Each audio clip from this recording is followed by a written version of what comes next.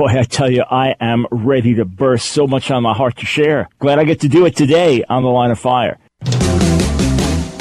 It's time for The Line of Fire with your host, activist, author, international speaker, and theologian, Dr. Michael Brown, your voice of moral, cultural, and spiritual revolution.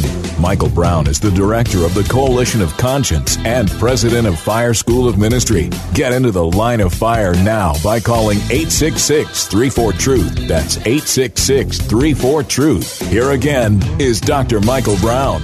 Hey, I just want to give a heads up. I am going to continue to weigh in on politics. I'm going to continue to weigh in on moral and cultural issues. I'm going to continue to weigh in on the intersection of faith and culture and society and America and the nations. And I don't plan on stopping anytime soon. In fact, I don't plan on stopping as long as I have breath. Welcome to The Line of Fire. This is Michael Brown. I am delighted to be with you today. The number to call to weigh in, 866-348-7884. I took no calls yesterday, but if you want to interact with what I had to share yesterday and ways to hear each other out and to come together as one in the midst of a volatile time in our history, if you'd like to weigh in, if you want to agree with me, differ with me, give me a call, 866-348-7884. And if you think that Christian leaders have no business getting involved in political issues or social or moral issues, you just think it clouds our witness or it clouds our gospel message, then give me a call, 866-348-7884. I tweeted out earlier today, for every one Christian who tells me to stay out of political commentary, 10 thank me for what I'm doing. It's probably not 10, it's probably a whole lot more. Oh, I listen to those who say, well, you shouldn't be making these comments, or it's not your calling, or you're wrong, or it gets in the way of your gospel ministry or witness. I listen, I hear what they're saying, I weigh it, and if I believe it's wrong, I dismiss it. And when I hear the same thing over and again, I don't need to weigh it as carefully, especially when I hear overwhelmingly from the other side over and over again, and more importantly, feel before the Lord and based on the Word that this is the right thing to do. But let me just give you an example. And I urge every pastor, every Christian leader who has a platform, I urge every one of you to please hear me for a moment. I understand that it gets messy when we identify with a political party.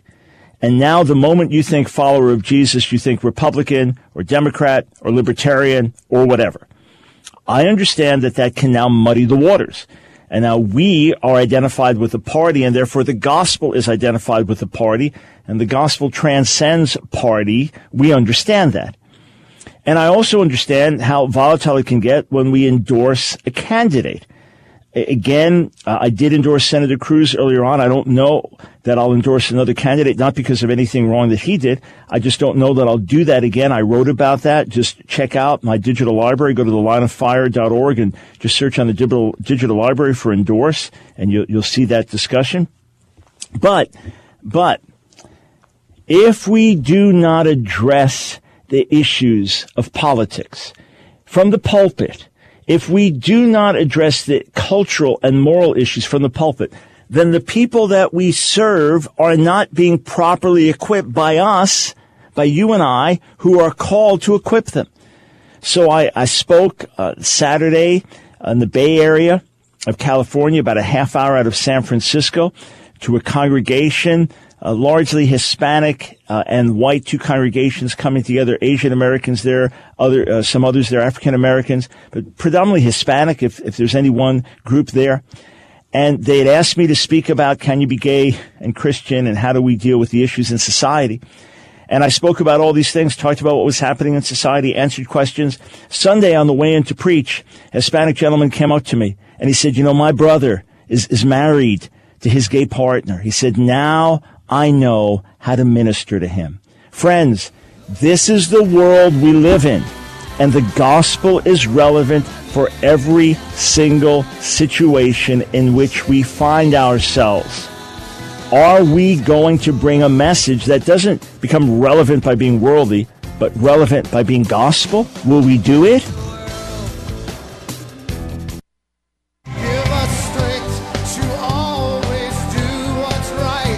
It's The Line of Fire with your host, Dr. Michael Brown, your voice of moral, cultural, and spiritual revolution. Here again is Dr. Michael Brown. There were a lot of factors: voter suppression, inequality, apathy, and working class anger. All issues we must confront in the years ahead. That's the voice of Al Sharpton. And wherever there's injustice, let us confront it together.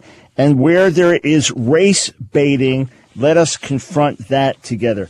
I have heard from so many African Americans over the years who have shouted to me, Al Sharpton and Jesse Jackson do not speak for us. And trust me, I make an immediate distinction between the voice of Al Sharpton and the voice of African Americans. Where he does speak for African Americans, fine. Where he doesn't, I absolutely am not going to paint with a broad brush. Certainly he does not speak for the vast majority of those who've called in or who have weighed in as African Americans on social media. But friends, I am going to speak up about the race baiting that is taking place. Has Donald Trump said things that concern African Americans and Hispanic Americans and Muslim Americans? Yes, yes. I had a great dialogue with a Hispanic pastor, a Mexican American pastor, Saturday. And that's reflected in an article that I wrote where I address these things. I wrote that over the weekend. Yes, I've heard from many African-American callers who shared that when they hear Donald Trump talk about being a law and order candidate, the concerns that raises. And obviously the concerns of Muslim Americans. I understand that. And I've heard from enough women, including my own wife, to understand how deeply offensive Donald Trump's comments about women have been, not just in the more distant past, but even during the campaign. I understand all that. I understand why his appointment of Steve Bannon can be controversial, although it appears that the charges against him are highly exaggerated. Still, I understand why he can be associated with a strong right-wing nationalistic American view that can go with some the way of white supremacy, although I believe he's falsely accused of that himself. I understand all that. I understand that. And I've addressed it. And we've talked about it at length on the broadcast. And you, my dear listeners, have been such a godsend, weighing in with wisdom and with truth and with reasoned responses. And at the same time, I've had it with the race baiting. It is only beginning. But the vote for Donald Trump to be president was not a vote based on whiteness. It was not. Any more than I'm going to say that the vote for Barack Obama was a vote for blackness. Or any more that I'm going to say that blacks who voted against Trump were voting against him because of his skin color.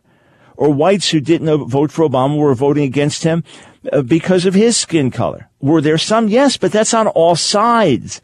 There are men who won't vote for women who won't vote for men, minorities who won't vote for for non-minority candidates, and vice versa. We understand that. But there's race baiting taking place. There is all types of provocatory rhetoric taking place. And come on, with the protests, yes, people have a right to demonstrate. And yes, people have a right to be concerned.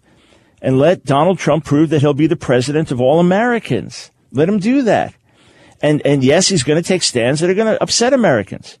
I hope before God that he will, in fact, act to defund Planned Parenthood.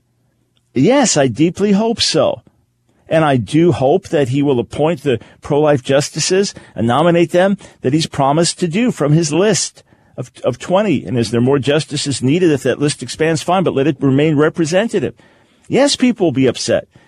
And yes, I hope he strengthens our border security while being fair to immigrants that have been here for years and who are law-abiding.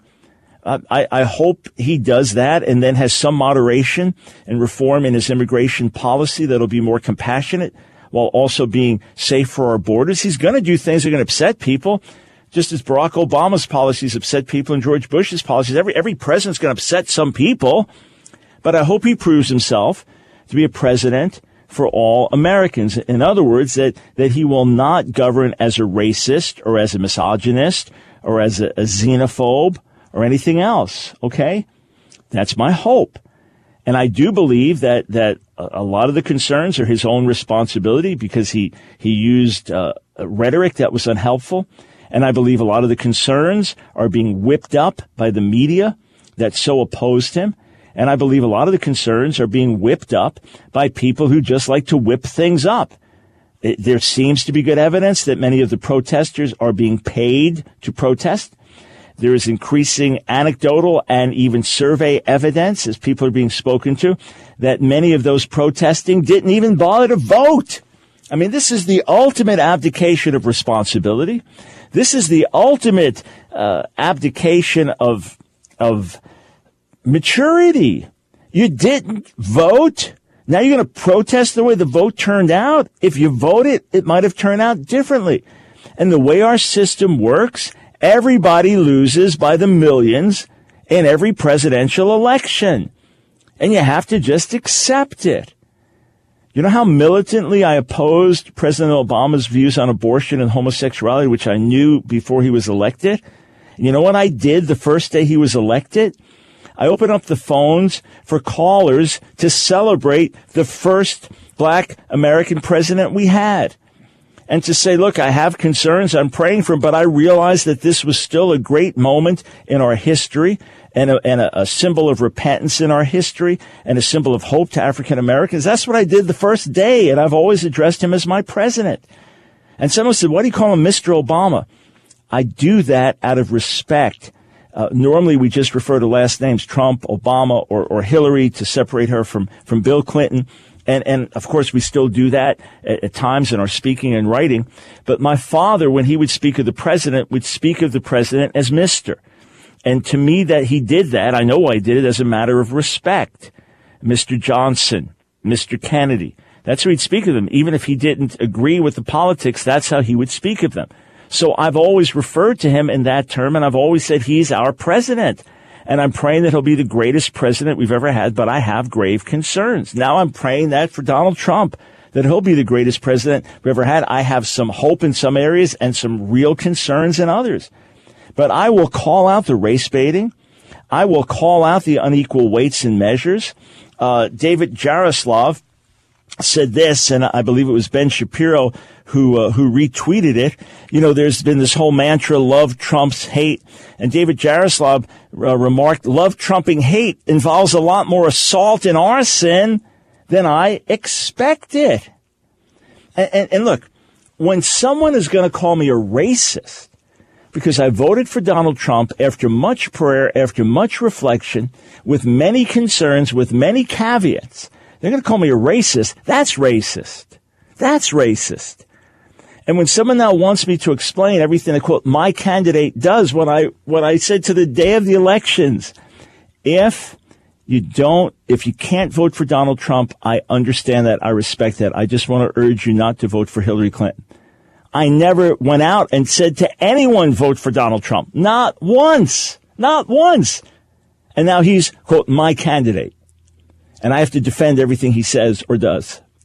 Read my article as to why I voted for him. It's all on our digital library, lineofire.org. By the way, we just added to the digital library a video I did on interracial marriage. Is it banned biblically? So check that out. Just look on our digital library. Again, go to thelineofire.org, click on digital library, and you'll see it there.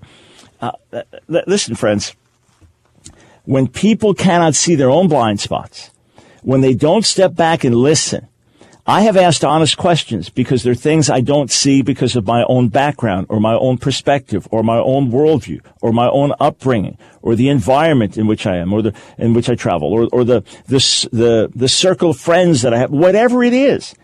And so many people have helped me. Comments to things I've posted, responses to polls I've given, and in particular calls to the radio show.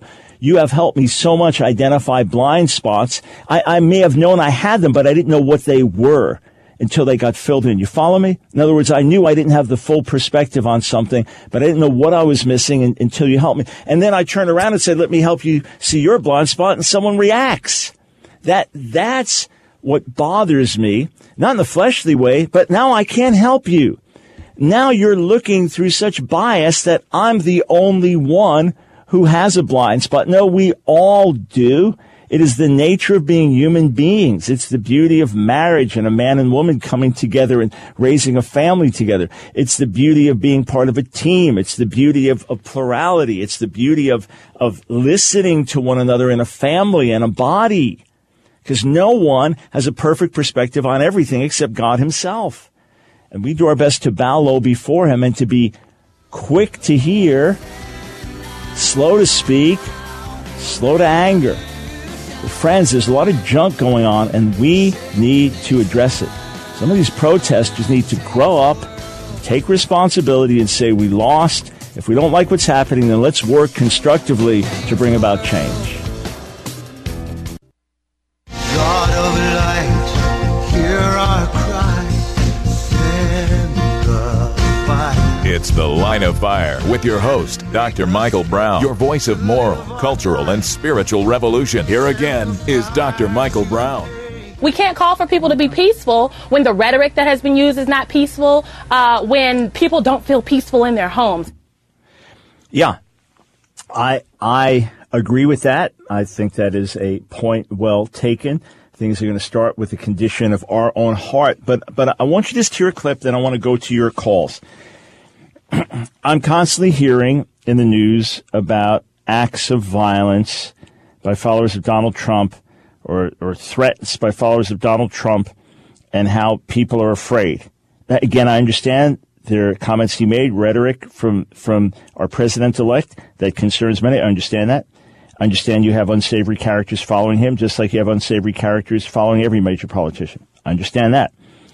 But what I don't get is why something is only wrong and worthy of being called out if certain people are victims. So listen to this. This is clip number 3.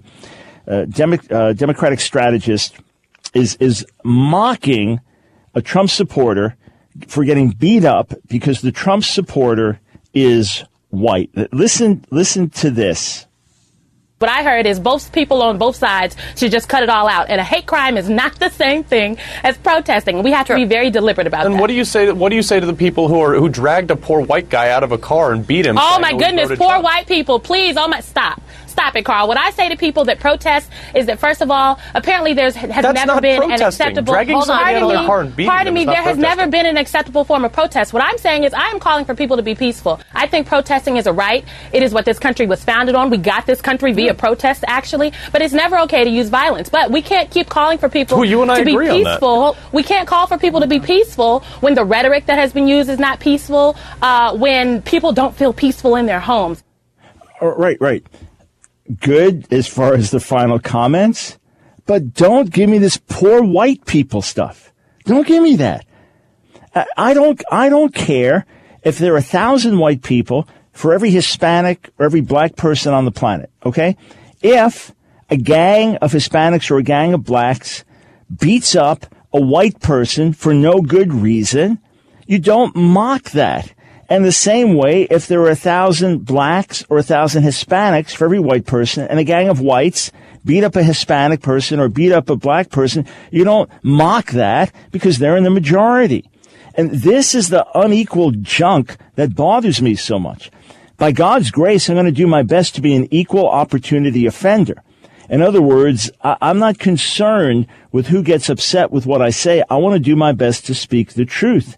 And where I'm missing something, I'm going to invite others to call in and share the truth so we can hear it together. But we got to face up to the race baiting and this whole idea that if you're in the majority, you can't be racist. That's nonsense. That's someone's definition put on it to exclude wrong attitudes from others.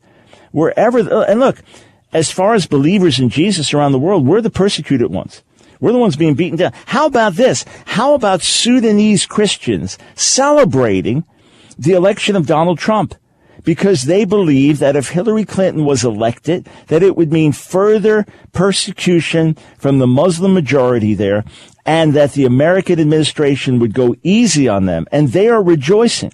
How about a South African Christian woman that sent me a note today, thrilled with the Trump election because they were afraid as South African Christians as a black woman, these are blacks in Sudan, with what was coming their way if Hillary Clinton was elected. Does that mean nothing? Does that mean nothing?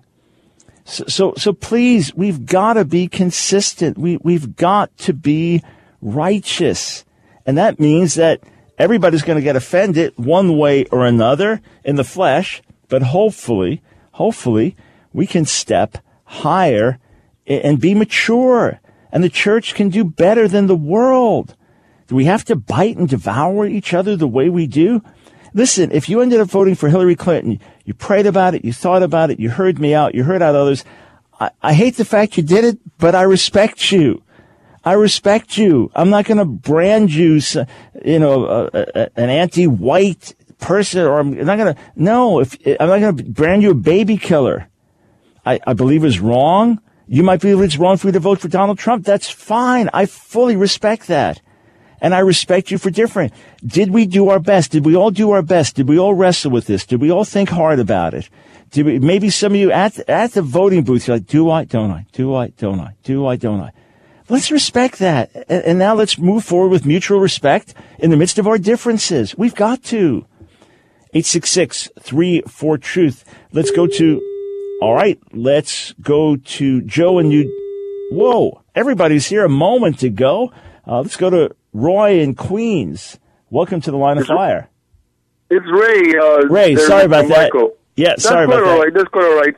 No, I just wanted to bring the thought of Jesus in Matthew 12:25 that said, Jesus knew their thoughts and said to them, every kingdom divided against itself will be ruined. Every city, household divided against itself will not stand. We must recognize that this is what is happening. The country's being hijacked. And we are being brought in all kinds of divisions, socioeconomical, racial, women against men. She wanted to be the first woman.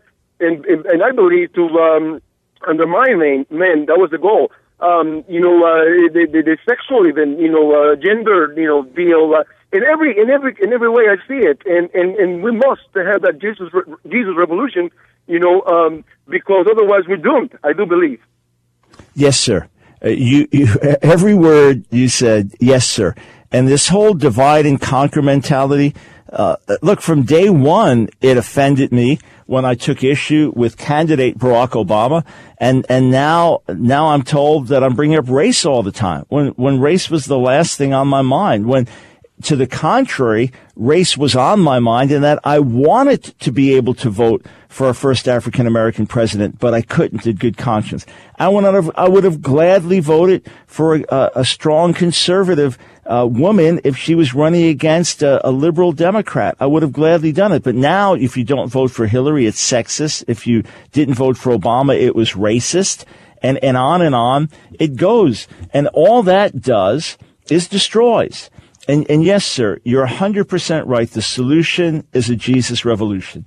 That's why, friends, for years, you hear me introduced every day on the air as your voice of moral, cultural, and spiritual revolution. That's why we give ourselves to it. Thank you, sir. We must bow down before the Lord. We must settle our hearts, and we must go about the business of changing the world by being disciples and making disciples. Thank you. Hey, a reminder. We didn't plan on doing this, but we had such an amazing response to the new book, Breaking the Stronghold of Food. I sat with a leader over the weekend, and he said, I need your book. I need your book. There's been a lifelong issue for me, food problems, food addictions. A young lady came up to me, petite. She said, I need your book. She said, I have a real issue with food. I said, look, she said, I have a real issue with food. Friends, I believe this book is going to make the difference between life and death, literally, in many lives. Breaking the Stronghold of Food. Nancy and I wrote it together, how we conquered food addictions and discovered a whole new way of living. You can pre-order it. It's a collector's edition signed by Nancy and me and numbered, and get it in time for Christmas. But you've got to order soon. Go to thelineoffire.org. It's released to the public January 3rd. A special pre-order you can do with us. Go to thelineoffire.org. It's The Line of Fire with your host, activist, author, international speaker, and theologian, Dr. Michael Brown. Your voice of moral, cultural, and spiritual revolution. Get into The Line of Fire now by calling 866-34-TRUTH. Here again is Dr. Michael Brown. In general, I think that it's a call to arms. I think it's an open declaration of war. Trump's presidency will cause a divide within the country. I think it already started, especially racially. I think it's just going to give us a reason to be more divisive from each other. Trump being elected as president pushes black people or African Americans to come together to really learn about history. I'm really afraid that Trump and a Republican Congress are going to undo a lot of the judicial work that's been done over the last 8 years with regards to the rights and privileges of queer people. What this election means for black people is that we have to become a lot more unified now. Right now, the focus needs to be on getting people to vote in midterms, to vote habitually, to vote like their life depends on it, because as this election proves, it actually does. All right, those were students from Howard University responding to the election results. And Howard University is 91% black. I like the way they're speaking in terms of this is not some yelling, screaming protest, be it white, Hispanic, black, Asian, whatever. It's people talking rationally, people talking as university students should, all right? The student population, interestingly, 40% male, 60% female. That might reflect other schools as well, which I think are majority female, other major universities. But the only concerns I have, I'd like the call to vote in the midterm elections, to study history more, to understand these issues more. But my only concern is that truth is understood today, that these students have the integrity to study the issues out, to understand the issues, and not just listen to sound bites. This is for every color, every background, but especially young people. So, this is the way you respond. You think it through, and then you vote in the next election, and you call your elected officials to account. Are there things that I want to see undone that have been done under the Obama administration? Absolutely. Does that mean that people are left without health care? No, it means that we have a better system, that we have a better system for health care for all Americans. I don't know what that is. Obviously, if it was that easy a nut to crack, it would have been cracked a while ago. And this is not an area where I have any expertise. So do I have problems with the President Obama's Affordable Health Care Act, Obamacare? Yes, as do many Americans and as do many doctors and others I've spoken with. But yes, we need to come up with something better. And as far as things like redefining marriage, I'd love to see that overturned, although that has never been something in a major way in Donald Trump's agenda. So although I was disappointed with him saying, yes, we want to overturn Roe v. Wade, but no, same-sex marriage, that's settled law. I was disappointed with him saying that Sunday night. I wasn't surprised. I was not the least bit surprised because look, at the Republican convention, he had Peter Thiel on and one of the heads of PayPal. And he's openly and proudly gay and said so in his speech at the RNC. So the notion that, when he's constantly accused of being a homophobe and the most dangerous anti-LGBT candidate in American history, it sounds like a lot of rhetoric because he's never been that strong on these issues. Certainly, he didn't have my confidence coming in that he was going to be strong on this. This is something I'm hoping that godly people can influence him on. And if he does appoint pro-life justices, strong constitutionalists who believe in the language and meaning of our Constitution, justices in the image of Scalia, if he appoints them, they're nominated and appointed to the Supreme Court, then I believe that they will rule the right way when it comes to religious liberty, which he says is important to him as well, and when it comes to issues of gay activism.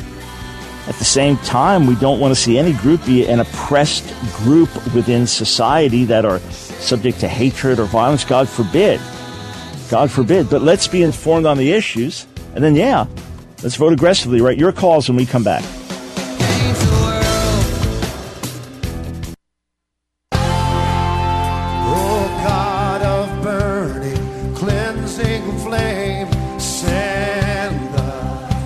It's The Line of Fire with your host, Dr. Michael Brown. Get into the Line of Fire now by calling 866-34-TRUTH. Here again is Dr. Michael Brown.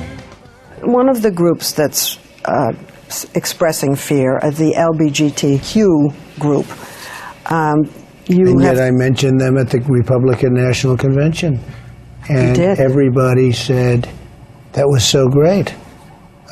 I have been, I've been a supporter. All right, that was Donald Trump speaking with Leslie Stahl on 60 Minutes on Sunday. And I was not one of those who thought it was so great to have an openly gay man, as an openly gay man, speaking at the Republican National Convention. But if you want to look at someone being inclusive, you got Donald Trump with extreme conservatives on his team now, and openly gay activists on his team, and women and minorities. And anyway, that's another subject. You can read my latest article on that where I deal with Donald Trump's same-sex marriage and the church. Again, just go to thelineoffire.org, 866-348-7884. Let's go to Laura in Hudson Valley. Welcome to the Line of Fire. Hello. Thank you so much for having this conversation. I want to quote Dr. Martin Luther King. He said, history will have to record that the greatest tragedy of this period of social transition was not the strident clamor of the bad people, but the appalling silence of the good people. Mm. And what I'm saying is that Donald Trump is Donald Trump. I'm a New Yorker also, and he's a brilliant businessman, and he is just that. He's a businessman. All right. What is appalling? What is giving us pause as minority people, and I'm sure not just minority people, a lot of people all over the world, is that America is founded on biblical Christian principles. All right, and Jesus taught that there is no more Jews and Greek or anything like that. We're all one. We're all equal. This is the teaching that we were founded on. So we don't need to take one step forward and 3 steps backwards. So now you have even the little kids in the high schools. They're fighting. They're doing racial slurs. They're doing all of this stuff back and forth. What you were saying about the gay, lesbian, stuff like that, that's not in line with biblical principles. I expected a Republican candidate to definitely address that. I'm sorry that he's not addressing that. I think he really should, and abortion and all of that. But, we go back and forth, party to party, Democrat, Republican. The thing about this is a little different. This is not we're just changing party. The ideology that we're hearing is akin to stuff that we heard from Hitler in Germany. Yeah, so give me an example of the ideology that you're hearing that concerns you the most. All right. So one of the things is that he's saying that he's building a wall, right? And, yeah, you can build a wall, all right? And Mexicans are this and they're that. There's so many. We don't have time on the show for me to go through it. Everyone has heard it. But the point is, it's not even that much him. Because that's his personality. This is America. You have freedom of speech. You can say what you want. All right? But what it looks like is that a lot of people that are supporting the things that he's saying, that everyone is listening to and say, oh, my goodness, that's great. How can anyone say that? But the people that are supporting, the multitudes that are supporting that, are looking like, are you a closet racist? Do you really feel what he feels? What he's saying, he just has the guts to say it? Is that what's going on?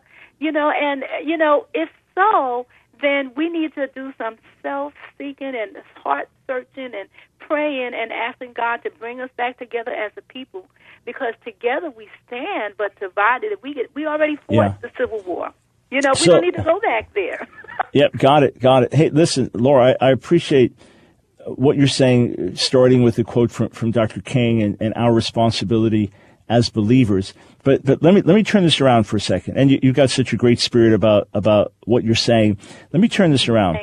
you have millions of people who voted for Donald Trump that don't have a racist bone in their body, that just don't like the way the country's going, think we're getting weak nationally, internationally, we're hurting ourselves. They believe that we have got a great heritage that we're losing. And when they hear you compare comments from Donald Trump or some of his followers to Hitler, that's terribly insulting to them and terribly divisive. And they're thinking, what in the world are you talking about? Hitler was a madman who slaughtered Jews and others. All we want is to see a strong country that's going to be good for every American and keep the bad guys out so that we can have a good, healthy country. So can you understand how the rhetoric can fly both ways and can cause all kinds of offense and misunderstanding? Absolutely. But what I would say to them, and, because I've heard a lot of preachers, and I'm a missionary myself, and I've heard a lot of preachers saying, vote the Bible, right? Vote the Bible doesn't translate Donald Trump. How Donald Trump ended up being the standard bearer for the Republican Party, I don't know. Because there were several candidates that were running that would be akin to voting the Bible. But Donald Trump is not one. Yep. And so what you said about, and I was just watching about the third Reich. When Hitler started, he didn't start out saying, I'm going to slaughter all these Jews. He didn't start out like that. He started out, we're getting our country back. We're going to make Germany great again. And these other people, they are the weak link. It was like saying they're the weak link. So we got to get rid of all the weak links, and Germany's going to be wonderful and blah, blah, blah, blah, blah. That's how it started. Right. And then it went into something else. Yeah. So and that's now that we can look at. Yeah. And by the way, if you will look at a lot of what Hitler believed early on, it just wasn't as public, but it was radical and deadly and extreme. And then the more power he had, the more he came forward. On it. So it's interesting. Nancy and I, my wife and I, just last night had a conversation about Hitler and Germany. And I've been reading more about this again, just for whatever reason, happen to be reading about this. And I realize that when a country leers left, it can easily go the way of socialism, communism, and other destructive movements. And certainly the more that we heard from candidates like Bernie Sanders and the more that we watched the direction of some parts of the Democratic Party, you think, it could easily go that way. And with that, the oppression of rights and freedoms and the attack on family and things like that. Then on the flip side, in the flip side, when a country leans right, it could go the way of Nazi is short for national, right? It's the National Party. Nationalism. Right. So you can great again. Right. But look, I want to. I'm talking about all of America. Right. First of all, we don't feel that America never was not great. America is great. All right. But when he says, "I'm gonna make America great again," it is like that is code word for everybody that's not in a certain demographic. That's not you. Right. We but talk see, about right. other people. We get rid of all of the weak links. Okay. So that's right. That's how. Right. So here's where I understand why you have the concern. Right. I understand why you say that, and you're not screaming, jumping up and down. You're saying it in a reasoned way. All right. And obviously no history. So I understand where you're coming from, but I don't take Trump to mean any of that. I don't take him to mean any of that. If he meant any of that, I wouldn't have voted for him. And that's what obviously we have to watch and see as it happens, but we have to be constructive. If I thought that Donald Trump was suggesting any of that, I couldn't have voted for him. And your point about vote the Bible, how do you end up voting for Donald Trump? Well, obviously I say you couldn't possibly vote for Hillary Clinton because, the Democrat Party is part and parcel to the willing slaughter of millions of unborn babies. And many others around the world have suffered because of policies of the Democrats and even under Barack Obama, sad to say. So I couldn't vote possibly for Hillary Clinton and her radical anti-family views, and radical gay activist views, and even anti-religious liberty views. Couldn't possibly vote for her. How could I then vote for Donald Trump? It's only because I saw God doing something different through him. Yes, to be a divine wrecking ball to PC correctness. Look at all the junk that's been exposed, and a lot of junk's been exposed right within the church as well. And then I know that he has godly people near him, that he's asking him, keep speaking into my life. Keep speaking into my life. And I'm hoping that he'll do the right thing and that there'll be divine restraint around him, and that he'll bring the right people into key positions in his administration. So I do see how a country could go. The extreme swing right, and we're going to take our country back. And that means the ones that don't fit in our mold, out with them. I don't believe that's Donald Trump's intent or where things will go. But I understand where you're coming from. I genuinely do. By the way, I was asked about Ben Carson and why Dr. Carson has said he doesn't want to serve in an official place of the administration. He said he doesn't have government experience. He doesn't want to hinder. He wants to be in an advisory role, but he has no government job experience. Fire we want, for fire we plead. Send the fire. It's The Line of Fire with your host, Dr. Michael Brown. Get into the Line of Fire now by calling 866-34-TRUTH. Here again is Dr. Michael Brown. You may have heard me share the story before. If not, let me do it again. Joke my dad told me when I was a boy.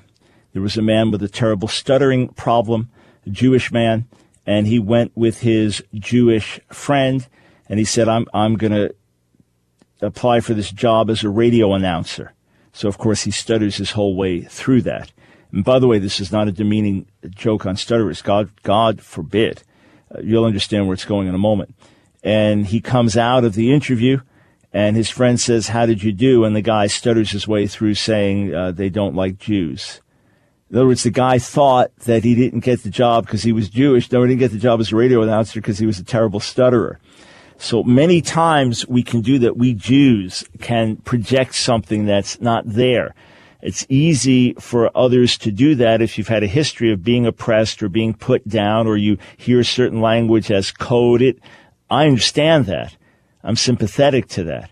But I want to respond rightly, not based on perception. So listen to what Charles Krauthammer has to say. Clip number 7.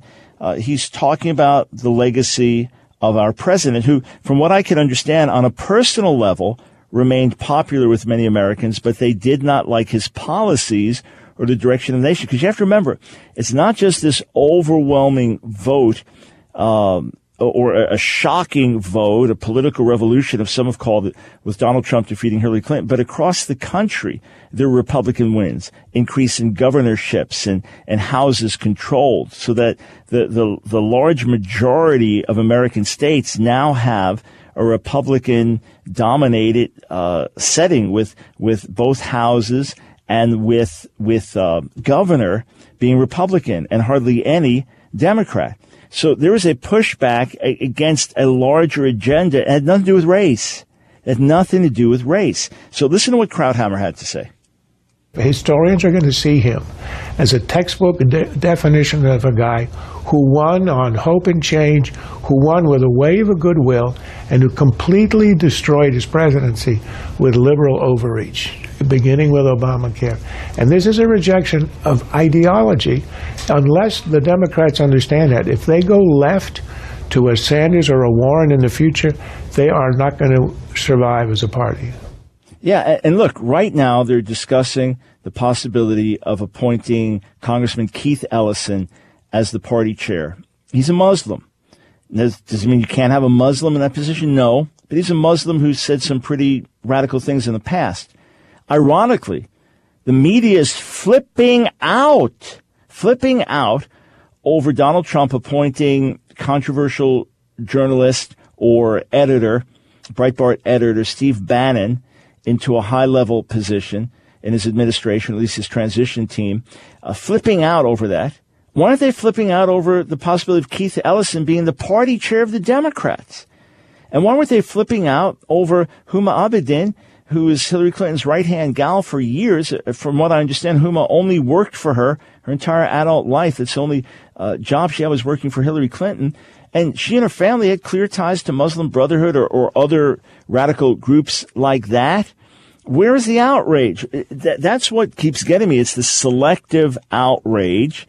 And then it's the unwillingness to deal with reality.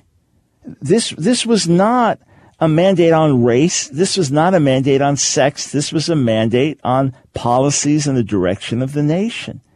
It was. 866-34-TRUTH. We go to Sid in Montgomery County, Maryland. Welcome to the Line of Fire. Hi, good afternoon, Dr. Brown. I just want to weigh in because I know I read on the Christian Post, I think it was this weekend or yesterday, whatever, we read an article by like Kirk Franklin and even the statements he had made, and also to like Yolanda Adams, and I was outraged. I'm a Black American, okay, and I was thinking, look at the hypocrisy, because for 8 years Barack Obama was in office, who was a total radical, who is a student, along with Hillary Clinton, student of Saul Alinsky, who was going to transform or destroy America, and they said nothing. They were silent. And I see the hypocrisy of the black church in America, and we wonder why people do not want to go to church and why they find the hypocrisy and all the wickedness in God's church. This is a church. This is a matter of the church, because this mess wouldn't happen if the church was being the church. And from what they were saying, that is not God. That is not Christ. They need to get back to the Bible. So that's why I was outraged by that, because they should have spoke up when Barack Obama was doing all this evil stuff that he was pushing, like sodomy, and taking the White House and leading it up in homosexual colors, and also to silence when Christians are persecuted, and it goes on and on and on. They were silent and didn't say a word, but now they're going to say something without. I'm not a supporter of Donald Trump, number one, but I'm just saying we need to have truth, and we need to be ones who are speaking truth. God is a God of truth, and we shouldn't have double standards here. And I'm just sick and tired of it. I'm sick and tired of the church in America, because they have not been what God has called it to be, the church, and they need to repent. The whole church. Not the black church, not the white church, not the brown church or the yellow. The whole church needs to repent. That's what I say. Sid, I'm not going to add a single word. You said it. I want others to hear it as well. Thank you, sir, for weighing in. That was Sid from Montgomery County, Maryland. Hey, Matt, let's pull that call and let's put it on YouTube for others to hear it. And it's a word to black Christians, to white Christians, to all Christians. Thank you. We go to Cassandra in Boston. Cassandra, time is short, so please weigh right in. Yes, hello. Hi, Dr. Brown. I second what that gentleman said. So on my point, and I just want to say also, the fact is now everybody's on war, not realizing they were voting Democratic for social issues, whether they were Christians or non-Christians. It didn't matter to them that, their evangelical views was mattered at all.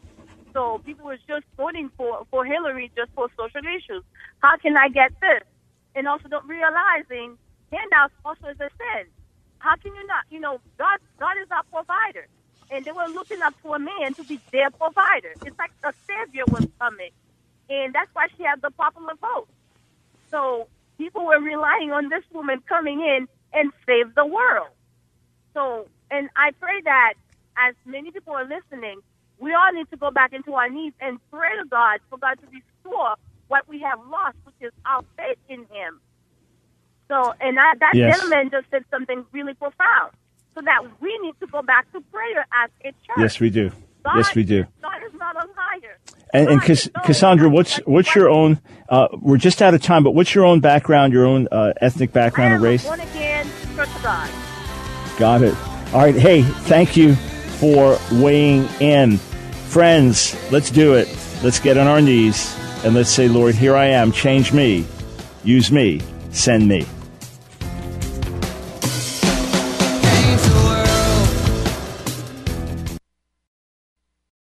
Well, in the midst of all the confusion in which we live, how do we hear the voice of God? It's time for The Line of Fire with your host, activist, author, international speaker, and theologian, Dr. Michael Brown, your voice of moral, cultural, and spiritual revolution. Michael Brown is the director of the Coalition of Conscience and president of Fire School of Ministry. Get into The Line of Fire now by calling 866-34-TRUTH. That's 866-34-TRUTH. Here again is Dr. Michael Brown. Welcome, friends, to the Line of Fire broadcast. This is Michael Brown, your voice of moral sanity and spiritual clarity in the midst of a society in chaos and a church all too often in compromise. We as God's people need to step higher. We as God's people need to do better than the world. When little children are crying and screaming, the adults need to be a voice of sanity. When there's a fire drill in the school and you realize, wait, this is not a fire drill, this is really a fire, and the kids smell the smoke, and they're in elementary school and they start screaming, and someone says, we're going to die, and the teachers need to stay in control and say, everything is fine, kids, just follow me. Come on, everybody in line, follow me. We're going to go outside. We're going to play outside. That's what we as adults have to do right now, where our nation is terribly divided, where there are all types of fires of emotion and misunderstanding. We now must step higher as God's people and say, hey, we're going to be reasonable, and we're going to talk, and we're going to interact, and we're going to learn from each other, and we're going to walk in love in the midst of our differences. I am thrilled to be on the air with you today. Someone named Mary wrote this in response to my radio program yesterday, where I emphasize coming together as one in Jesus, where I emphasize learning to listen to each other in the midst of our differences, where I emphasized how we have to lay out our differences, but then hear each other out, understand each other's worldview. She said this, I respect you, Dr. Brown, but you are part of the divisiveness. You used your platform to encourage Christians to vote for a man who's fine with same-sex marriage, is pro-choice in his heart, no different from Hillary, who hired a white nationalist to lead by his side, doesn't pay taxes, and doesn't like people who don't share his skin tone by evidence of his entourage. You projected so much hate toward the Obamas, the Democrats in general. My spirit would grieve inside me. It was horrible. Have you repented before God? I will leave with this, Psalm 27:13 and 14. I'm confident of this. I will see the goodness of the Lord in the land of the living. I trust in God, and if he kept a record of our wrongs, who would survive, ask for forgiveness, leave politics behind you. Mary, I would disobey God to do what you're telling me to do. I would disobey God. And in all candor and all respect for your comments, and I thank you for having the boldness to put out what you believe and be honest about it. For every one comment I receive like that, there are 10 or 15 or 20 or 100 of people thanking me, often with tears, for speaking out and for addressing these issues. And let me tell you, there are plenty of people of color and plenty of people of ethnic minority. I did not have an ounce of hate in my heart to this moment for Barack Obama. I wrote an article a few months back, Do We Have the Love of Christ for Hillary Clinton and Barack Obama? I actually like our president's personality and understand even times when he's apologized for America, because we haven't always got it right. But I despise some of his policies, and I've spoken out against that.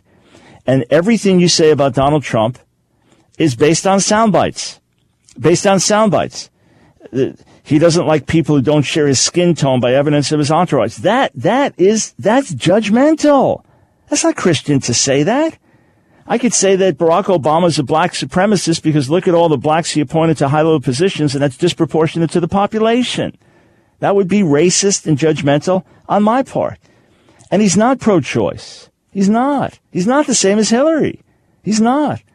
And I always knew that where he was in same-sex marriage, and I differed with him on that, but I felt he'd be a better candidate. So with great reserve. By the way, I never, ever, ever told anyone to vote for him.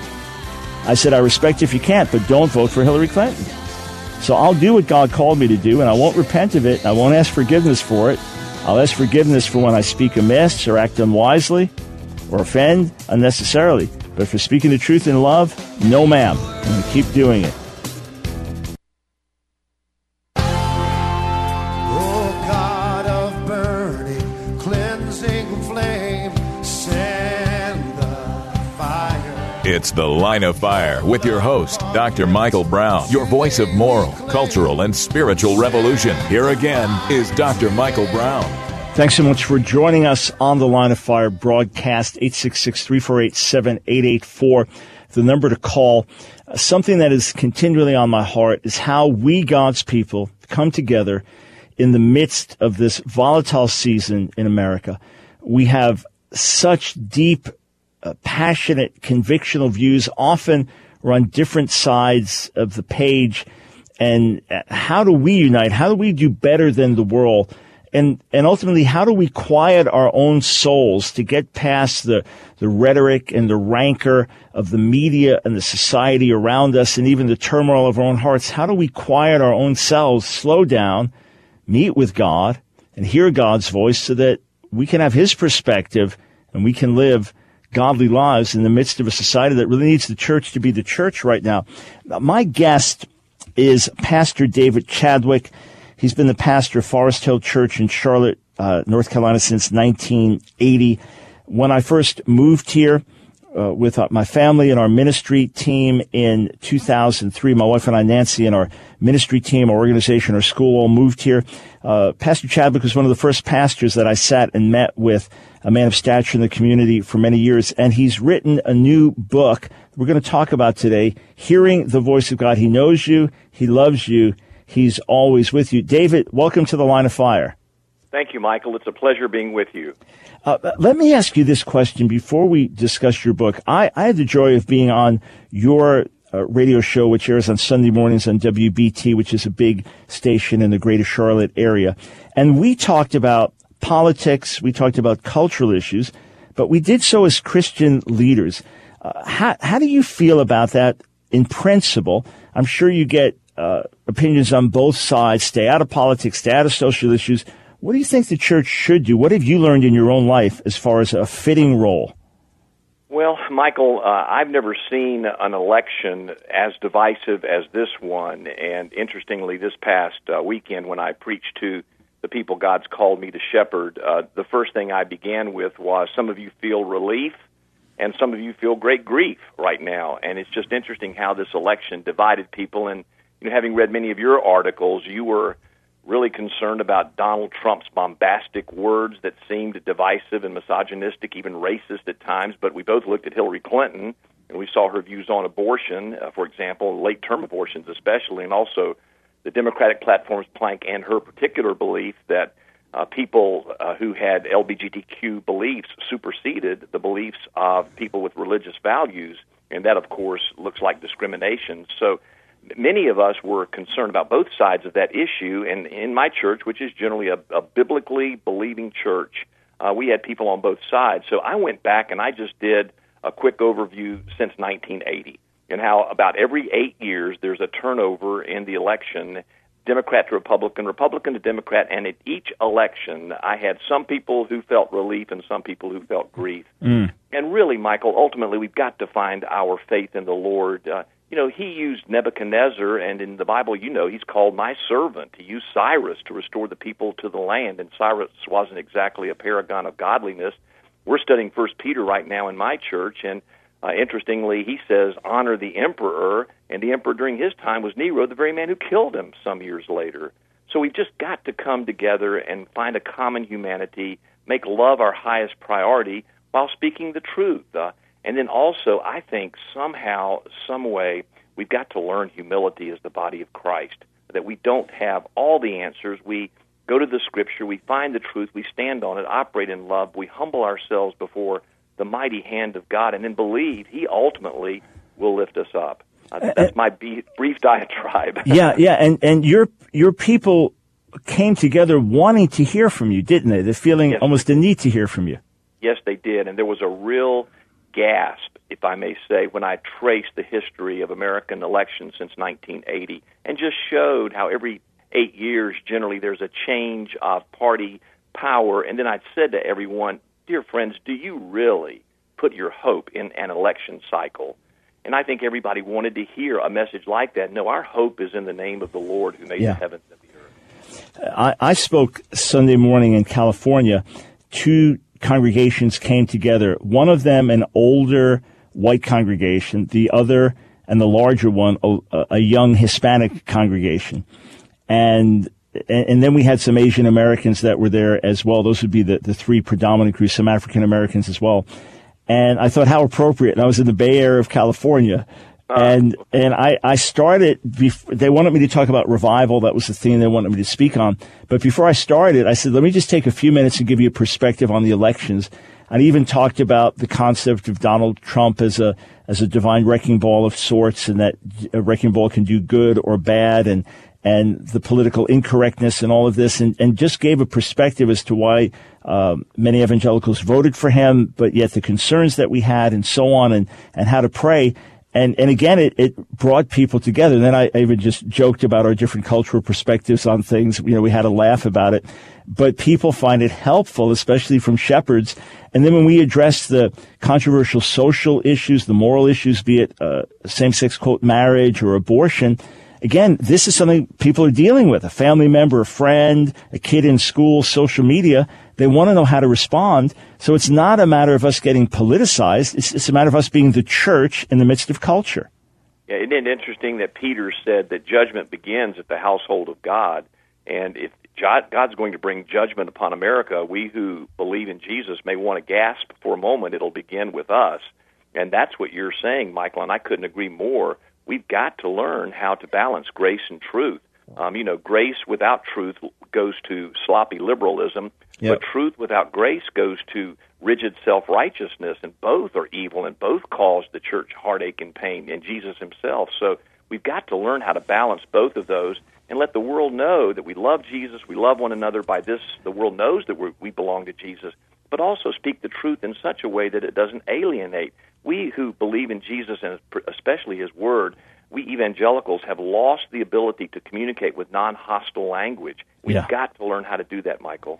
Yeah, and you've also learned how to do it across generations as well. I've tried, and we are a church that has some different ethnicities, and I'm so pleased with that. We also have different age groups, which I'm pleased with. So I think the more we can come together and the more we can reason, the more we can learn the truth, but also operate in love, that's the magnet, I think, that will draw people unto our Lord. Yeah, absolutely.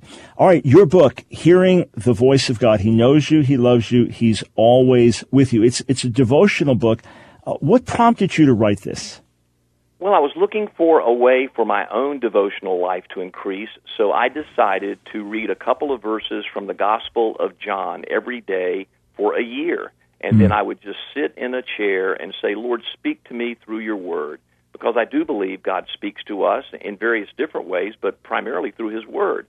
So I would read a couple of verses and then just write several paragraphs, what I felt God was saying to me during that intimate time of devotion with him. And after I finished it over about a year's time period, I was in the process of writing a couple of books with Harvest House Publishers, and they asked me what was another book I would be interested in writing, and I sent them this manuscript, and they loved it. They said, this has a lot of potential. So we shortened it into about a 4-month devotional, but it's through the Gospel of John in a 4-month reading with abilities to stop, and I try to take what the Lord said to me and put it into words that might help other people have that same kind of way the Lord's speaking to them. All right, I want to develop this and give a few practical thoughts to our listeners. Again, the book written by Pastor David Chadwick, Hearing the Voice of God. He knows you, he loves you, he's always with you. So on the other side of the break, I want to lay out just a couple of practical principles that people get when they read the book. But just take a minute to explain the importance of the subtitle. He knows you, he loves you, he's always with you. Well, Jesus said in John 10:27, Michael, that my sheep hear my voice. I mean, that's just a clear statement. I don't know how much clearer he could have been, and he wants to speak to us. So what are the ways that he speaks to us? And I think it's through his character. In order to understand God, you need to understand his character. If you need to understand his character, then you'll begin to hear his voice. So those subtitles on the front cover of the book are ways of identifying the character of God through Jesus. It's like God said, if you want to know who I am, here I am in human flesh. This is who I want you to be as well. And we hear his voice telling us in Christ how much he loves us, how much he cares for us, how much he's with us, how he'll never forsake us or desert us. And those are special, precious promises that allow us to get through every practical day of our lives. So as you learn how to read Jesus in his word, you can hear his voice speaking to you primarily of his great love, his great devotion, his great care, and his wonderful presence. All right, friends, the book by David Chadwick, Hearing the Voice of God. He knows you, he loves you, he's always with you. We come back. I want to ask a couple of questions. One, how can I distinguish between the voice of God and my own mind? And two, what are some of the most common hindrances to believers hearing the voice of God? Friends, if there's ever a time when we need to hear the voice of God, when the world's going crazy around us, this is where we settle our hearts, get before the Lord, and say, Father, I'm your son, I'm your daughter. I've often said to the Lord, I'm just an ignorant sheep. I need to hear from the shepherd.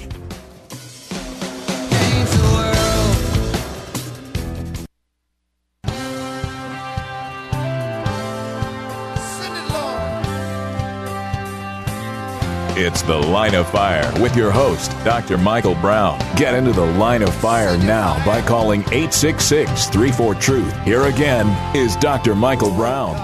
In the midst of this volatile election season, we want to calm our hearts and step back, get before the Lord, and learn to hear his voice. My guest, Pastor David Chadwick, actually played basketball for Dean Smith. I've got to ask him about this.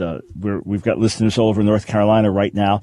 The legendary Dean Smith, and even wrote about leadership principles from Dean Smith. So before we're done, I've got to ask, I have to ask a question about that. But David, a common question. I remember when my daughters first asked me this as little girls, Daddy, how do I know if this is my mind or the devil or Jesus? How do I tell the difference? Obviously, we know God speaks to us through the scriptures, but we also know, according to the scriptures, that there are other ways that he can speak us and speak to us and lead us. Are there practical ways that we can learn to discern God's voice? Yeah, there really are, Michael. First of all, you've just got to have a heart that is seeking totally the Lord and his will. You can't put your radio dial one notch off the station and hope to hear the voice clearly. Similarly, you've got to have your heart totally focused on the Lord, your heart dialed into his, and say, Lord, speak to me today. And I really believe that's the first thing you've got to do.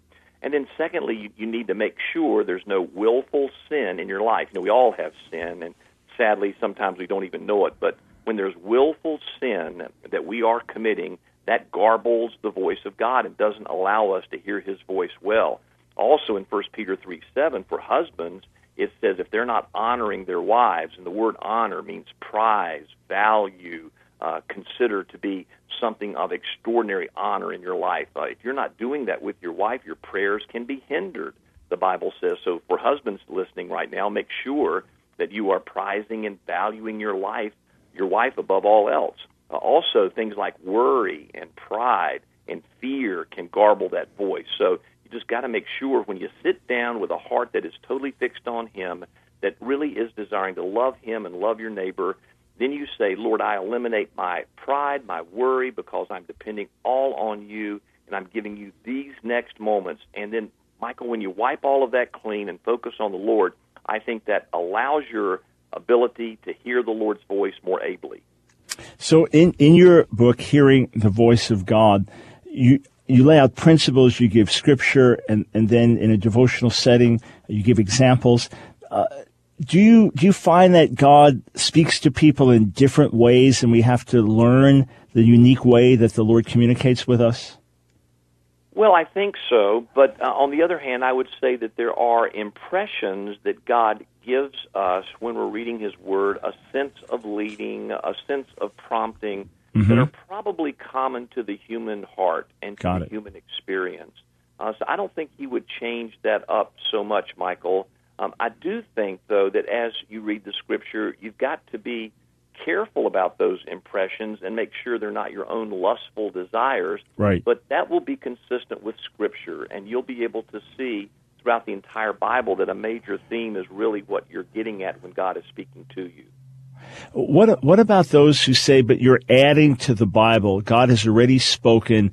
The final revelation is in his Son, in the Word. You're adding to the Bible when you talk about hearing the voice of God. I find it to be a very misguided objection, but not an uncommon one. How do you respond? Well, I would take people to the basic principles of how to hear the voice of God in the Scripture that have been in existence for 2,000 years. And here are a few of them. First of all, that first impression, that guidance from the Lord through His Holy Spirit in His Word is always something the Lord uses. Also, I would say look for the ways. It's repeated throughout the Bible. There is what the Reformed Christian guides said was the perspicuity of Scripture, the clarity of Scripture. And as you read a certain truth, you'll see that truth repeated consistently in a clear way throughout the entire Scriptures. Also, another way of interpreting the Scripture is you always interpret the Old Testament with the New Testament, and you interpret the Gospels with the epistles. And as you see in an Old Testament passage, for example, it being understood clearly in the New Testament, especially the teachings of Jesus and the apostles, you can rest fairly assured that you're hearing the voice of God consistently through the Scripture.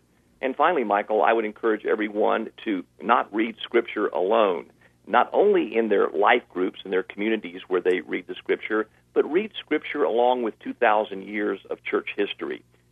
It's Scripture alone that is our authority, but we're never intended to read the Scripture alone outside of Tertullian and Justin Martyr and Augustine and all the great reformers and teachers and theologians and pastors throughout church history. And as we hear their voice as well, we can rest assured that we're probably interpreting a Scripture passage accurately when all of those folks agree on its truth.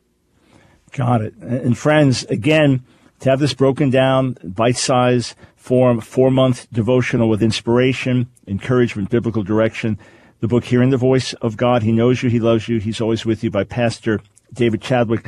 David, we've just got a couple of minutes, but your basketball experience, playing under the legendary Dean Smith, leadership principles you learned, can you just share a nugget with us for our listeners? Yeah, I would say that Coach Smith's greatest leadership ability rested in his belief that he was, as a coach, desiring to serve others more than be served. I mean, he was a Christian himself. He practiced Mark 10:45, and I can remember one player got into a campus altercation, got locked up. Many people said he shouldn't start him in the next game. It was a big game. Coach Smith started him anyway. They lost the big game. After the game was over, a friend of mine was in the locker room and got on Coach Smith and said, "Coach, you shouldn't have started him. You shouldn't have played him so much. We lost that game because you were so loyal to him." And Coach Smith looked at this guy and he said, "I'll tell you something. This kid's sense of self-worth for the rest of his life is far more important to me than winning a stupid Atlantic Coast Conference basketball game." And, Michael, that's who he was. He cared for us as people, not as objects to be used for his own success. If there's one quality that I would point to about Dean Smith that made him such a great coach, is we who played for him knew he really cared for us as people first. He wasn't using us for his own glory, and we would run through brick walls for him because of that. And that's obviously influenced the way you lead your church. Exactly. I mean, Coach Smith really had 3 principles that I talk about in the book I wrote about him called It's How You Play the Game. And the 3 principles are people are first, the team is first, and you've got to lead with integrity and character. And that was him, and that's what I've adopted in my church. I've led this way for 36 years, and I think it's a pretty doggone good way to lead.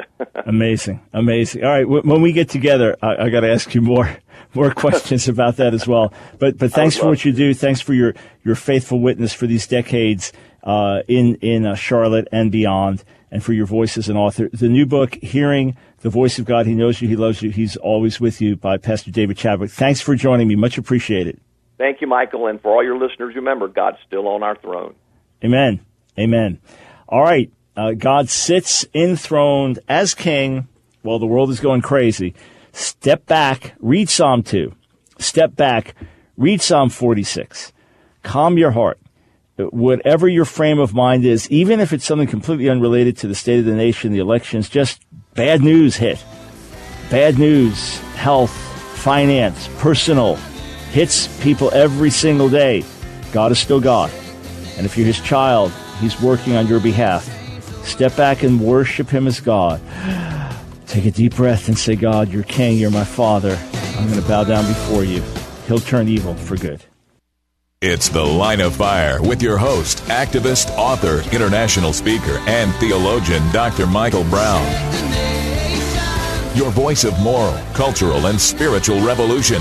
Get into the Line of Fire now by calling 866-34-TRUTH. Here again is Dr. Michael Brown. A lot of people are afraid. They're really afraid. African Americans think there's a target on their back. Muslims are terrified. I think it's horrible if that's happening. I think it's built up by the press because, frankly, they'll take every single little incident that they can find in this country, which could have been there before, if I weren't even around doing this, and they'll make it into an event because that's the way the press is. I am going to be a broken record. Yours truly, Michael Brown. I'm going to be a broken record, and I'm going to say it again. Let's sit down and talk to each other. Find someone in the Lord in particular, but just find someone that you know who is not of your color or not of your ethnicity or not of your socioeconomic background. Sit down with that person and ask them, hey, how did you vote and how do you feel about things now? And you may be shocked to hear their perspective. You may have never recognized someone not of your gender. You may have never recognized how the world looks to them, how the world sounds to them, how they perceive things to you. How they perceive things, period. Someone made the comment that those who voted for Trump take him seriously but not literally. Those who opposed his presidency take him literally but not seriously. And what we have to find out is, okay, when you voted, what were you voting for? What were you voting against? I had the pleasure of speaking this weekend to a multi-ethnic group of people because it was two congregations coming together. I spoke in a largely Hispanic congregation together with a largely older white congregation with Asian Americans there. Talked about it on the broadcast yesterday. And, we talked in the car, different ones. We talked over lunch, driving to and from the airport about lots of different issues, mainly gospel issues, but also about the volatility of what's happening right now in the society and how believers say, I can't believe you voted for this one. I can't believe you did this. Well, how are we going to grow? We're going to grow and we're going to be the body of Christ by listening to each other, not talking past each other. Listen, I'm a debater, okay? It's just my nature. It's the way God made me, what he called me to do, my upbringing. It's who I am, a New York Jew, son of a lawyer. But if I sit down with someone I differ with, my goal, I want them to, let's say I'm sharing the gospel. Of course I want them to hear the gospel. But let's say I'm talking with someone who I realize identifies as gay or lesbian.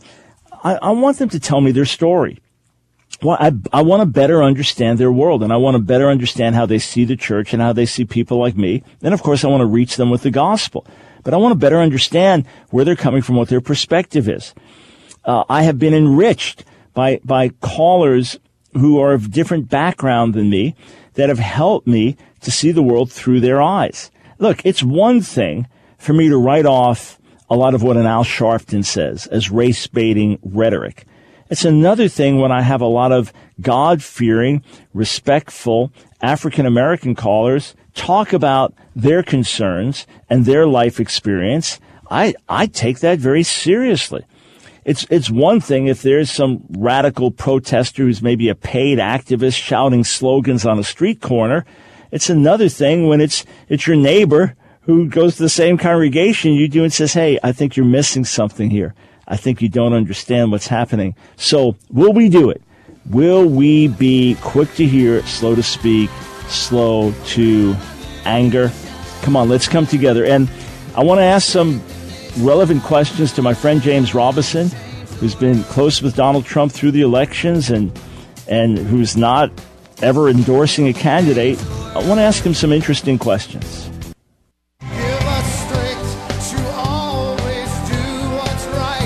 It's The Line of Fire with your host, Dr. Michael Brown, your voice of moral, cultural, and spiritual revolution. Here again is Dr. Michael Brown. Thanks so much for joining us again as we now talk exactly 1 week after the elections. The goal always to be redemptive, always to glorify Jesus, always to learn from each other, to be quick to speak and to be, to be slow to speak and to be quick to hear and to be slow to anger. 866-348-7884. Just want to replay clip number 14 and then bring on my guest, James Robison. So, JJ, clip number 14, Donald Trump being interviewed by Leslie Stahl. One of the groups that's expressing fear, the LGBTQ group, I mentioned them at the Republican National Convention. And everybody said, that was so great. I've been a supporter. All right. My dear friend, James Robison, has had an open door to Donald Trump, a door that influenced me in terms of how I'd approach things and look at things in the election. James, as always, welcome back to The Line of Fire. It's been quite a week, has it not? Well, it has, and I talked to Mr. Trump right after the 60 Minutes went off. I thought the family handled it well. I thought he overall was just excellent. I did think that he could have handled that particular question better, but knowing him for 7 months, and I would just say to those who did see the program or might watch it online, the demeanor that you saw in him was the demeanor that I've been seeing for 7 months. He's treated me with just indescribable respect and gratitude and attentiveness. And I found over the months that what I've been sowing is I'm getting to see the fruit of it more than others who on the outside are seeing it.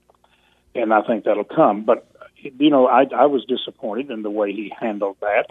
I did understand that he loves the people that he knows in that community, as parents love their children who may be having a challenge there, but they don't even, in many instances, even call it a challenge. They say the rest of us are challenged for saying they have a challenge. But the point is that he's speaking with a real love. And when you see him hit people so hard that he disagrees with, and you wonder, well, why is he being so loving toward them? I think somehow he has sensed that they've been bullied and ostracized for being challenged or defending their position. And I think that he wants to be a peacemaker there, but I believe that he understands marriage, even though he's got failed marriages. Because I know he regrets the fact that he didn't handle those marriages well. So I think we're just going to have to watch it walk out. And I thought your article today on the stream was excellent. And that is the way I talk to him in person and will continue to. And for 7 months, he has continued to invite me there, and 4 times since he's been elected, we've talked, and it's always been just amazing. So now I'm believing we're going to succeed in seeing him continue to grow in understanding how to approach some of these challenges. And you feel that he's genuinely pro-life now? There's no question about it. Even my testimony amazed him, and really it was a testimony like mine that first made him reconsider what God could do with somebody, and there was every reason, it seemed, to get rid of me. Hillary Clinton would have never allowed me to be born. The current Supreme Court law would have terminated my life, and I have at least contributed a few positive things, Dr. Brown, since I've been on this earth for 73 years. So that really got his attention. I think he's absolutely, Kellyanne is 100% there, the Pence is, and the others, and so I just think he's there. I will be shocked, disappointed. Anytime I see him go against the people that put him in office and against the Republican platform that's so principled and against the things that I have shared with him faithfully as his faith counsel also, I will absolutely be very, very forceful in calling for a change. He just simply can't do that. I remember when you forwarded an email to me that you had written to someone high up on his campaign team when the idea had been floated, secondary, even tertiary sources saying that he was thinking of having this openly gay colleague as a Supreme Court justice, And I remember you wrote and said plainly, you shared it with me, then you wanted to see. It was very clear to the point. If you do that, you will lose the election. And they wrote back immediately, a complete rumor, unfounded. We will appoint justices that we have on our list. So I know you've stood true there. You shared something very interesting with me over the phone last night, and I want to share it with our listeners. I think it's really helpful. Obviously, we want to see laws change. We want to see Roe v. Wade overturned, and that would put the abortion issue back in the states. We want to see the redefinition of marriage changed by the courts. Obviously, there are a million questions and implications that come out of that. But you talked about changing hearts before laws can be effectively changed. I think it's so important that we grasp that. Please share that with my listening audience. Well, I think that if you're lawless, you pay no attention to the law. And I think people that have convinced themselves that if a pregnancy inconveniences them, however it came about, that they have the right to terminate that life. And I think that, if you're going to protect a person's personal rights, how do you not protect the personal rights of the most helpless, defenseless human beings on the planet? And that's the life in the womb. And so what if you did reverse Roe versus Wade? This anger that just poured in venom out of the mouth of Hillary Clinton while she's campaigning, that the church, Catholics, evangelicals are going to have to get over it. You've got to get over this, the right of a woman to take the life of a child. In other words, in this instance, the terminating of an innocent life is perfectly appropriate. And there's a hostility and anger that comes up in her and has for 20 years or more that I've been listening to her, all the way back to her husband's days. And you watch the women demanding these rights. There's an anger that causes the Ku Klux Klan to pale in comparison to the hostility and determination to terminate a life. And so if you don't change that woman's heart, she would do whatever's necessary to kill that child, even if you reverse Roe versus Wade. So bad laws need to be corrected. There's no question about it. They need to be changed. But the church has to focus on changing the heart, because even if you have a law that permits something that's not wise people won't do it. If you understand the value of life, you won't terminate that life. If you know that devaluing any life devalues potentially every life, then you're not going to allow that to happen because you have a heart change. You never would have believed we could outlaw smoking in public places. It started in some small settings like airplanes. But once the people knew that you were, in fact, not only having danger to your own health, but you were actually putting other people's health in danger, then the mind change and the heart change made it easy to where we have entire cities now where you don't smoke outside. You don't smoke in public. It would have never happened if you hadn't changed the hearts and the minds about it. And I just say, change the law, yes. But if you didn't change the heart and mind, this is not good, where people wouldn't tolerate the smoking anymore because they're convinced, their minds change, their hearts change. We really need to look at these issues. As with marriage, we have seen marriage collapse because commitment means nothing. Mm-hmm. The covenant relationship means nothing. And we've got to get back to understanding what this is really all about. It's a total commitment for life. So on the one hand, we want President-elect Trump as president to share our heart more fully on this and to recognize the importance of referring marriage as the union of one man and one woman. And hopefully, if he does appoint pro-life justices, constitutional justices, that they will ultimately vote in a favorable way in religious liberty cases and even marriage cases as well. But our job is to turn hearts, right? We want to influence the president, but our job is to influence hearts right now in terms of the meaning of marriage. Well, see, what they've done with this ridiculous law on marriage, they have debunked two aspects of the First Amendment: the right of Christians and preachers to have free speech, and then the free exercise of religion. In other words, you just can't carry your religious beliefs outside the church doors. You keep those inside those closed quarters. You can't really care about the value of life and the value of marriage. Don't dare address that, or you'll be a homophobe and you will be a hate monger and so forth. This is absurd. The Supreme Court, in passing this ridiculous law, has negated two. And by the way, after I spoke to Mr. Trump, President-elect Trump, on Sunday night after 60 Minutes, The last thing he said to me when I was talking about how we had to address things, he said, "Oh, James, you must know, I'm going to restore the freedom to the pulpit. We're going to get rid of that Johnson Amendment. We're going to do that." That's the last thing he said to me. And here he is knowing he's talking to someone when I'm proclaiming the Word of God. It's actually going to address some of the things he said. But see, I don't have a mean spirit toward him. I have love for this man, love for his family. Matter of fact, I sowed this thought, Michael.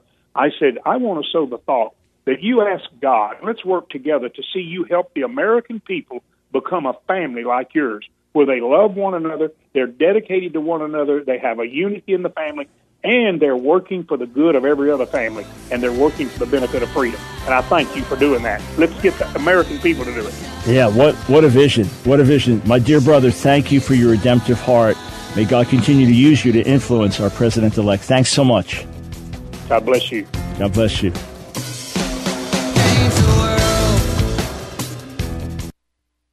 God of light, hear our cry, send goodbye. It's The Line of Fire with your host, Dr. Michael Brown, your voice of moral, cultural, and spiritual revolution. Here again is Dr. Michael Brown.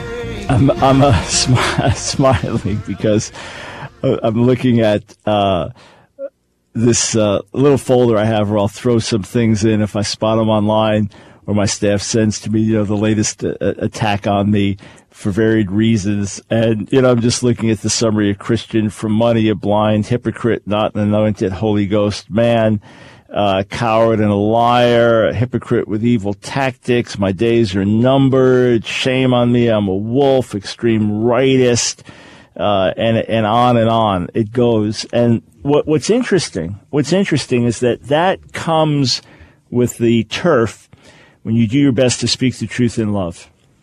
That comes with the turf when you address controversial issues. How much is Lord Cheeto, meaning Donald Trump, paying you to write such a silly article where I talk about, where I am warning people about consequences of voting for Hillary Clinton? Everybody's got to read not everybody, some people have to read some ulterior motivation as opposed to the fear of the Lord, love for people, love for truth, love for the church, refusal to compromise. That's what fuels my fire. And the day that I take money to espouse a position and it changes my position is the day you can call me out. And by God's grace, it ain't going to happen. But here's why we're going to keep speaking. Here's why we're going to keep addressing controversial issues. Here's why we're going to speak things that some are going to misunderstand. One reason is never please the critics. Never please all the critics. If I please the critics on one side, then I'll upset the critics on the other side. So I'm trying to please the Lord and serve people, not please critics. Where a critic has constructive criticism, I'll learn by it and grow so I can better please the Lord and better serve people. But I'm going to keep speaking because the needs are great and because there's a lot of confusion. And I know it because everywhere I go, people come up to thank me for addressing difficult issues, be they political, moral, cultural, spiritual. They're appreciative because this is the world they live in. It's almost like you're in a hospital and the doctors don't want to discuss the latest cure that's being put forward for a certain disease because it's controversial. And people are dying in the meantime. They need to know, does this work or doesn't it? So here's something from a woman named Penny. My daughter just started working as an RN in an MA hospital, I guess Massachusetts hospital, in the mother-infant unit. In orientation, she was told that the cards of the bassinets are now green, no boy or girl. They also were instructed not to say mother or father to the parents because they might be transgender. What? All for a tiny portion of the population. I told her to proceed with her usual respect and sensitivity to her patients. The vast majority who are not concerned about the silliness and are proud to be mom and dad of their boy or girl. If new parents object, she can honestly respect the request to change how they are addressed, but that her medical care and documentation must reflect accurate medical terms and observations. Anything less could put the health of the family at risk. Do the right thing, respectfully, lovingly, honestly. Who knew we would have this conversation. By the way, I've been a practicing nurse since 1976. For those that say the conservatives are uneducated and ignorant, how about a master's of science degree, magna cum laude? Just fact. Most of those years as a perinatal clinical nurse specialist. Heartbreak. How can you address these issues? Someone's going to be hurt. Because people are being hurt every day by our failure to address the issues. I just spoke with a pastor with a leading church in Charlotte, North Carolina. And he began his Sunday morning service by saying, this is his first Sunday after the elections, a lot of you are feeling relief and a lot of you are feeling grief because they have different age groups and they have different ethnicities in the congregation. And even among the same age groups and the same ethnicities, people would have voted differently. And I said, they needed you to do that, didn't they? He said, yes.